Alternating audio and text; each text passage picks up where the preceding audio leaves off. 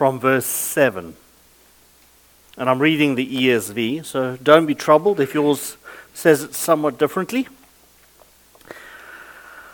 Of this gospel I was made a minister according to the gift of God's grace, which was given me by the working of his power. To me, though I am the very least of all the saints, this grace was given to preach to the Gentiles the unsearchable riches of Christ, and bring to light for everyone what is plain of the mystery, hidden for ages in God, who created all things, so that through the church the manifold wisdom of God might now be made known to the rulers and authorities in heavenly places. This was according to the eternal purpose that he has realized in Christ Jesus our Lord, in whom we have boldness and access with confidence through our faith in him. So I ask you not to lose heart over what I am suffering for you, which is your glory. Let's open in prayer. Heavenly Father, we just thank you for the gift of life that you've given each one of us. Thank you for your grace and mercy that rests on each one of us through the blood of Jesus.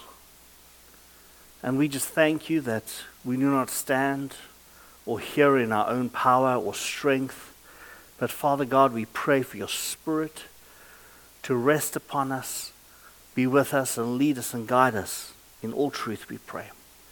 In Jesus' name we ask. Amen. Over the last couple of weeks, just having conversations with people, it's always amazing to understand somebody's worldview through their eyes. I spent some time yesterday just listening to a Jewish rabbi speaking about his understanding of biblical ideas of creation and things like that. It's so rich and deep and rewarding.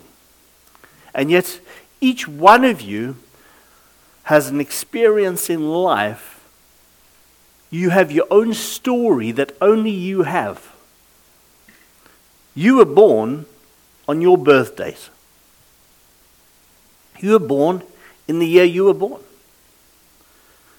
If you were born in the 1950s, nobody else can ever be born in the 1950s again. It's gone. But you can be born in 2024. And yet everybody is so uniquely and made so wonderfully in God's image that it's always amazing to allow yourself just to listen to what people would say about their relationship with God or their non-relationship with God or just where people are at. People are very interesting. I can understand God's fascination and love for humanity. And we have this worldview, each one of us.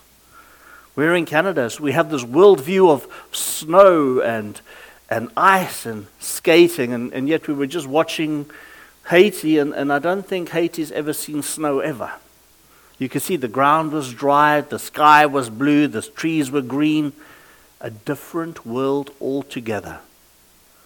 Children lining up in school uniforms. Have you ever seen children line up in school uniforms in Canada? In lineups like that? Last night, coming home from the men's potluck, and so well done, David and the guys. It was really great. And I was driving into the Joy Bible Camp, and I saw this picture. It was cloudy, misty, and I just thought I had to stop. The moon was just coming over the snow on the field with this tree in the background, and it looks grainy, but that's just the mist and the fog. And in the moment, in my worldview, I was the only person on that road, and I was the only one who got to see what I got to see. Just as maybe last night you got to see something that only you got to see. But what a beautiful world God has created. And yet it doesn't matter where you are in the world, if you just see, open your eyes, you might be amazed at God's creation. And so it was last night. We could celebrate with the men in the area. We had between 70 to 80 guys sitting around eating as much protein as possible with a sprinkling of carbohydrates and maybe a single leaf of salad for those die-hard vegans. But for the rest of us, it was full-on protein overload. It was really amazing just to just fellowship with people in our area. And even for the people that don't go to church on a Sunday, it's an easy outreach because it's something we share in common. Steve this morning says he was having a wonderful debate about fishing regulations with one of his fellow neighbors, and the debate was about regulations and all these sort of things. And I think it's easy to debate on things you are passionate about. Are you passionate about things? And do you debate with people about things you are passionate about? This week, Pew Research came out with the latest findings of religious understanding in the USA. Now, USA and Pew Research, it's very similar to Canada. But basically what they're saying is 28% of US adults are now religiously unaffiliated. We call these the nuns, N-O-N-E-S, nuns. They have no affiliation. Most nuns believe in God or another higher power, but very few go to religious services regularly. Most say religion does some harm, but many also think it does some good. They are not uniformly anti-religious. Most nuns reject the idea that science can explain everything, but they express more positive views of science than religiously affiliated Americans do. So that means 1 in 3 Canadians potentially is a nun. It's not that they're anti-religious, it's just they have no religious affiliation to anything. And with this rise of nuns, non-affiliated people, people are asking the question, is political activism the solution to spiritual decline? And this is one of those things in America. They're saying, as religious institution and Christianity declines somewhat in North America or in the whole of the West, should we become more political active? And I think in the last 4 years particularly, we've seen a lot of activism within Christian circles. And I wonder, do you think that is a wonderful evangelism tool? What do you think? Lifeway Institute says, when they did a survey on speaking to people in the church, they said 59% of people are more comfortable about spreading their political views as opposed to only 41% speaking about their spiritual views. That means 41% of the church are quite comfortable sharing the good news of the gospel. So in a sense, we are more politically comfortable with expressing our ideas than we are about our theology and our interaction with the gospel, the good news of God's kingdom. When asked directly why they are not religious, 2/3 of nuns say they question a lot of religious teachings or don't believe in God at all. Many also bring up criticisms of religious institutions or people, including 47% who say they are one extreme or very important reason why they are not religious is they dislike religious organizations. 30% say bad experiences they have had with religious people helped explain why they are non-religious. So that means 1/3 of all nuns have walked away from the church because they've got offended with somebody in the church. It's a very interesting thought, that. As a Christian, you walk away from the church because the church lets you down. Very interesting. So what's this got to do with Paul? He says the purpose of the mystery of the church. Let's read again. It says, Although I am less than the least of the Lord's people, this grace was given me to preach to the Gentiles the boundless riches of Christ, and to make plain to everyone the administration of this mystery, which for ages past was kept hidden in God who created all things. Paul is speaking here about being the least of God's people. I'll touch on that a little bit more in a moment. But he's speaking about God's grace. Grace is an amazing thing. We have been given the grace to preach to the Gentiles. We've been given the grace to preach to the nuns. God has given us this grace as we believers in Jesus. We've got God's grace on our side to bring the gospel and the good news and the boundless riches of Jesus. Family, do you understand how wealthy you are when you have Jesus on your side? Do you understand how wealthy you are? If Jesus was taken away from you today, where would you go? I would be lost. I wouldn't know what to do with my life. I'd have to restart my life all over again, and I cannot fathom that. And yet I can promise you now, I understand fully that today I stand before you, before this pulpit, purely by God's grace. I look to the places that I've come from, and I cannot believe I can even stand up here. I know from whence I come. I know my lost, depraved state.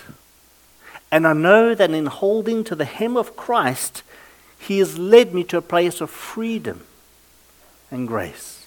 And today I stand before you and I can speak about God's goodness, Christ's goodness, purely because He is merciful towards me.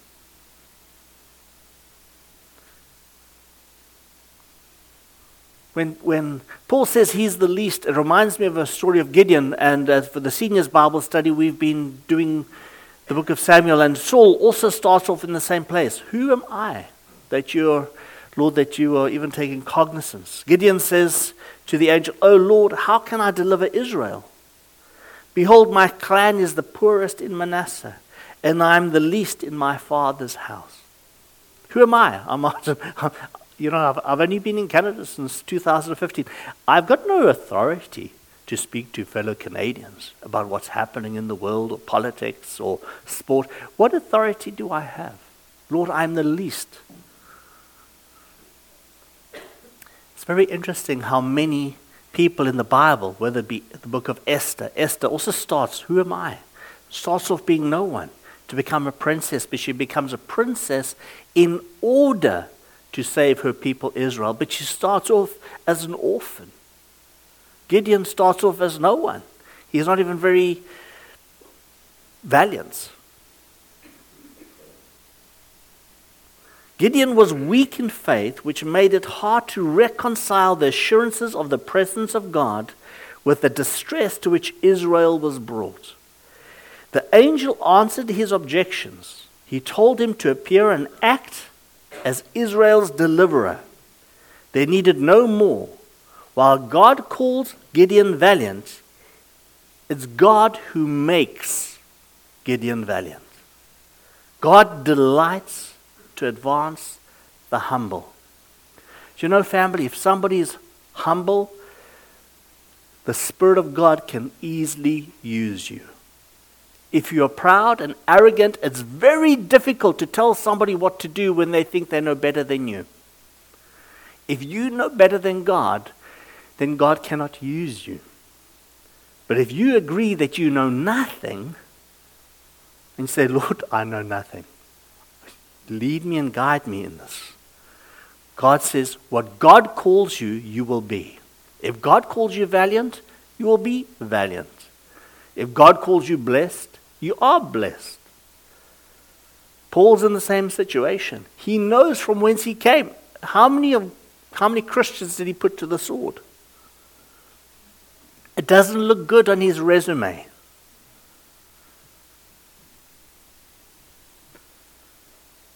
God's intent was that now, through the church, the manifold wisdom of God should be made known to the rulers and authorities in heavenly realms, according to his eternal purpose that he accomplished in Christ Jesus our Lord.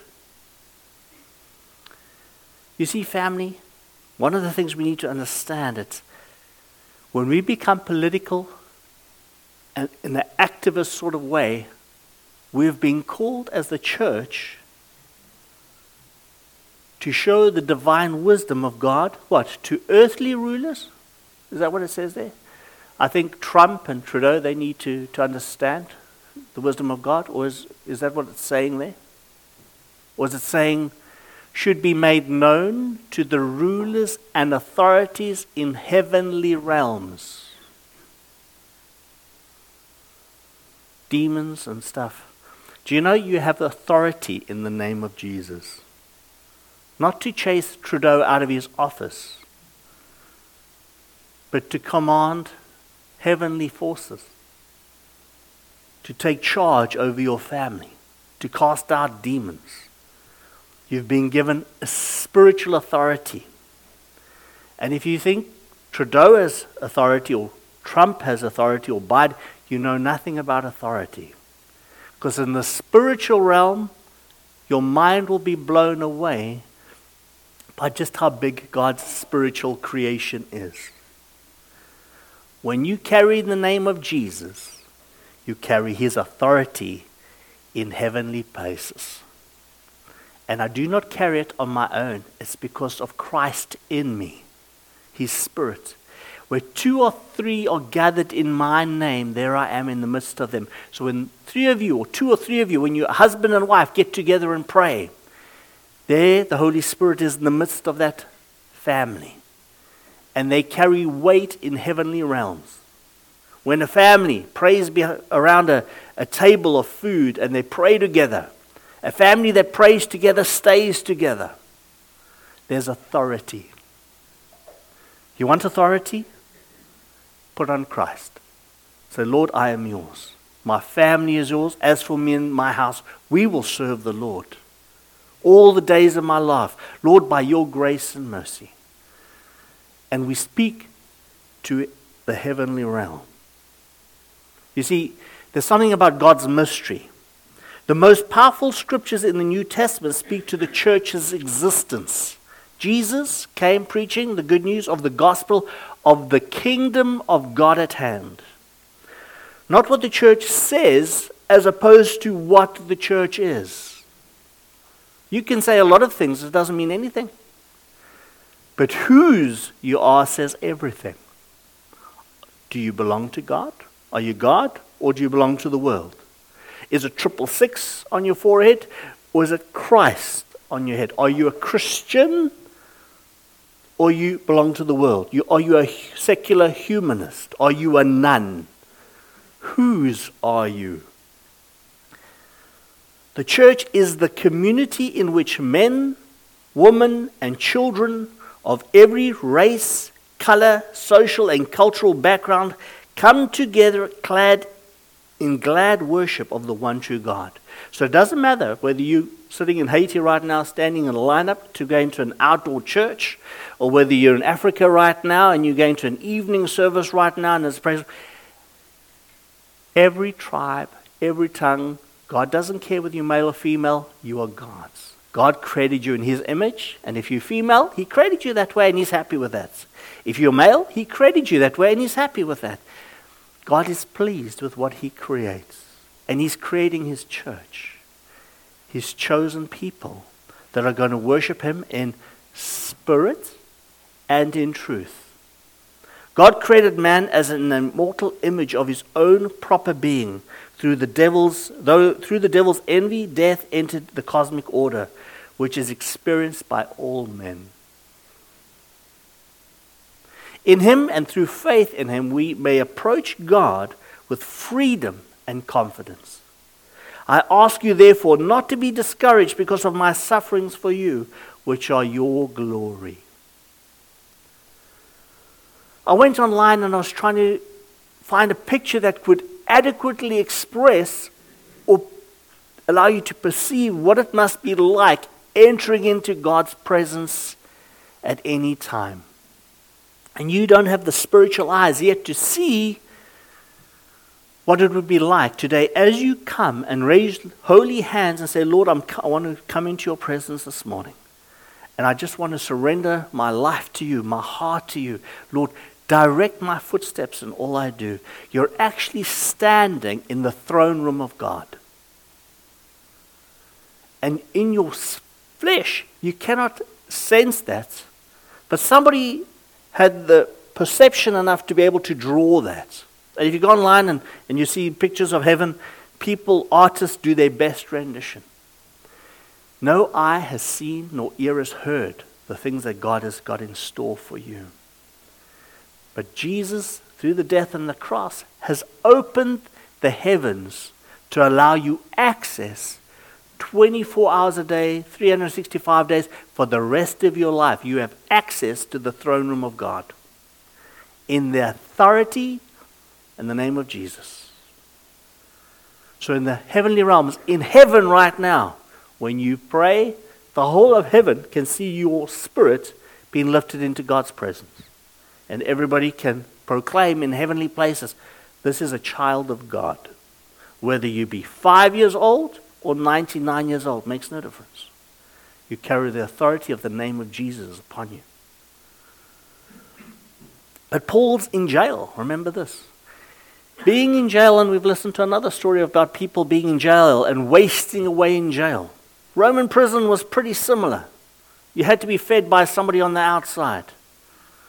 There were no flushing toilets and faucets that you can turn off. No flushing toilets. We're spoiled. You can go to many third world countries. A flushing toilet would still be considered a miracle to many. Paul seems to be more anxious to lest the believers get discouraged and faint upon his tribulation than for what he himself has to bear. Sometimes, as people, we worry more about our children. We don't really always worry about where we're at, but I'm very concerned for where my children are and spiritually how they are doing. More than I am for my own well-being. And so Paul's in jail, but he's writing this letter in his tribulation. And he's saying to the church, do not be discouraged, family. The work of Paul is carrying a weight 2,000 years later. You and I still read this. You and I are not being persecuted, family. You and I do not understand what persecution is. You and I have had many great blessings. And yet, I'll tell you this much. Where tribulation comes, you know what happens to the Christian church in general? Our prayer life increases, I'd say, 1,000,000-fold. When you are desperate for God, prayer becomes easy. You're desperate to be at the feet of God. Lord, I desperately need you now. Are you struggling with health? Bad news. Child that's in trouble, car accident, whatever. We rush to the throne room of God. I say, Lord, here am I. Please undertake for these my children. Do you not? Why do we wait for the world to fall apart before we go boldly into the throne room of God? God says, come to me, pray unceasingly, which implies that God has called you right now in the flesh to stand in heavenly places 24 hours a day, every single day of your life. That's the place you've been called to stand in heaven right now. Not when you die, right now. You've been given authority right now. If the world hates you, know that it has hated me before it hated you. If you were of the world would love you as its own, because you are not of this world. But I chose you out of this world. Therefore the world hates you. Remember the word that I said to you, a servant is not greater than his master. If they persecute me, they will also persecute you. They kept my word, they will also keep yours. You see, Jesus is standing, even while he was on earth, was standing in heavenly places. He was doing miraculous things all the time because he was standing in the presence of God at all times. And he says, as I have done it, the things that I have done, what will you do? Will you do the same thing? The things that I have done? Greater. How is that possible? Unless you stand in the throne room of God. How do you know that? Because God has taken you out of the world and he's put you in his spiritual throne room and says, my son, my daughter, my child, here you are. Walk in the authority that I've given you. That's why praying, anointing people, praying for families, whatever big decision you've got, put it before God in prayer. Since we live by the Spirit, let us keep in step with the Spirit. I've got to wake up in the morning, cast off the world and say, Lord, I need to walk in your Spirit today. And I don't do it every day. If I'd said that, I'd be lying. Some days I forget because I'm too busy and I've woken up late and I've got to get Timothy ready for school. And by the time I get to school, I'm saying, Lord, I've left you behind somewhere. And you say, Lord, here am I. You see, when we drive down the highways and the byways of life and we see these buildings standing off on the horizon, family, we've got to understand that that is not the church. But I can tell you the church gathers there to meet with God in communal worship, to gather together to worship God in spirit and in truth. That is merely a building. One day that building is going to be gone, but the church is everlasting and eternal. You are everlasting and eternal. This building is not. We know that. In 100 years' time, what's this building going to be looking like? So last night, we invite our neighbors, many who are nuns. They don't know who Jesus is. They've heard of Jesus. But can they see Jesus in you?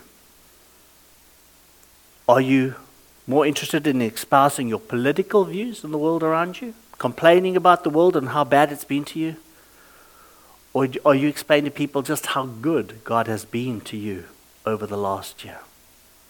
When somebody's going through trials and tribulations, are you saying to them, you know what, I stand in heavenly places, can I pray for you? My God is more than enough. I've never experienced anybody, I don't think, that's ever said to me when I've offered prayer, no thank you, keep that to yourself. Even my atheist family asked me to pray. Atheist family asked me to pray. Isn't that interesting? Why would they ask me to pray unless in their heart of hearts they truly believe in the spiritual realm? And you and I are just called to live life. Enjoy life. Taste and see that life is good. You can go hunting. You can do all these things. You can stop and just breathe in the air and know God is good. Driving here this morning down the graphite road, the trees to the left and right, it looks so beautiful. What's not to enjoy?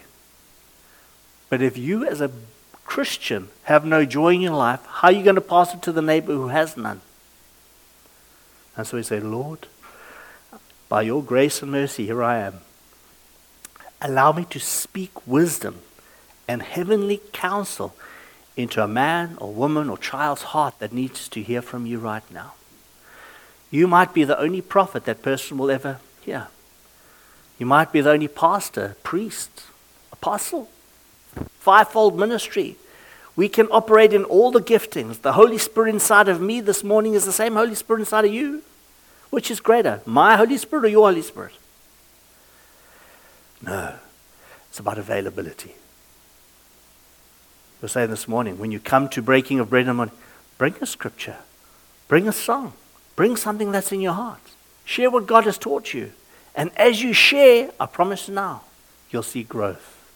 And you'll be able to share what comes from the throne room of God. Because we worship in spirit and in truth. God is calling you the brave ones. I'm calling you to be brave, not to be shy. God himself will make you brave. He will give you the words to speak. Don't stress about it. You don't have to have a theological doctorate to bring somebody to God. The Holy Spirit does the work. And as we finish, I know I normally do this at the end of, after we've had this last song, I'm going to invite the team up. Do you want to come up and just do that last song? But as we start off, I want to just read Numbers 6, 24 to 26. And God commands Aaron to bless the congregation with these words: the Lord bless you and keep you. And the Lord make his face to shine upon you and be gracious to you. The Lord lift up his countenance, he's proud of you, upon you, and give you peace. That is your Father's blessing on you this morning. So as you have a wonderful week, just be available. Just say, Lord, whatever today's adventure brings, just allow me to be awakened to the moment of just being able to share the gospel, the good news this morning. Let's pray. Father, we just thank you that you knew each one of us before the foundation of the earth. That, Father God, you created us in your image. So, Father God, this morning we pray for your grace and your mercy to rest upon each one of us. We pray that you, through your Spirit, you'll give us the words to speak into the people that do not know you around us. Help us to be committed to sharing your gospel. Not to be fearful, but just to be kind. Not Bible bashing, Father, but supernaturally wise, we pray. That we could speak your counsel, that your love and your enduring hope that you have for humanity, and not the disaster we read about all around us. Father God, if you have a plan and a purpose for each one of us, a plan to prosper us, your word tells us that. And thank you that you've prospered us in Christ in an amazing way. Thank you that you called us by name. In Jesus' name we pray. Amen.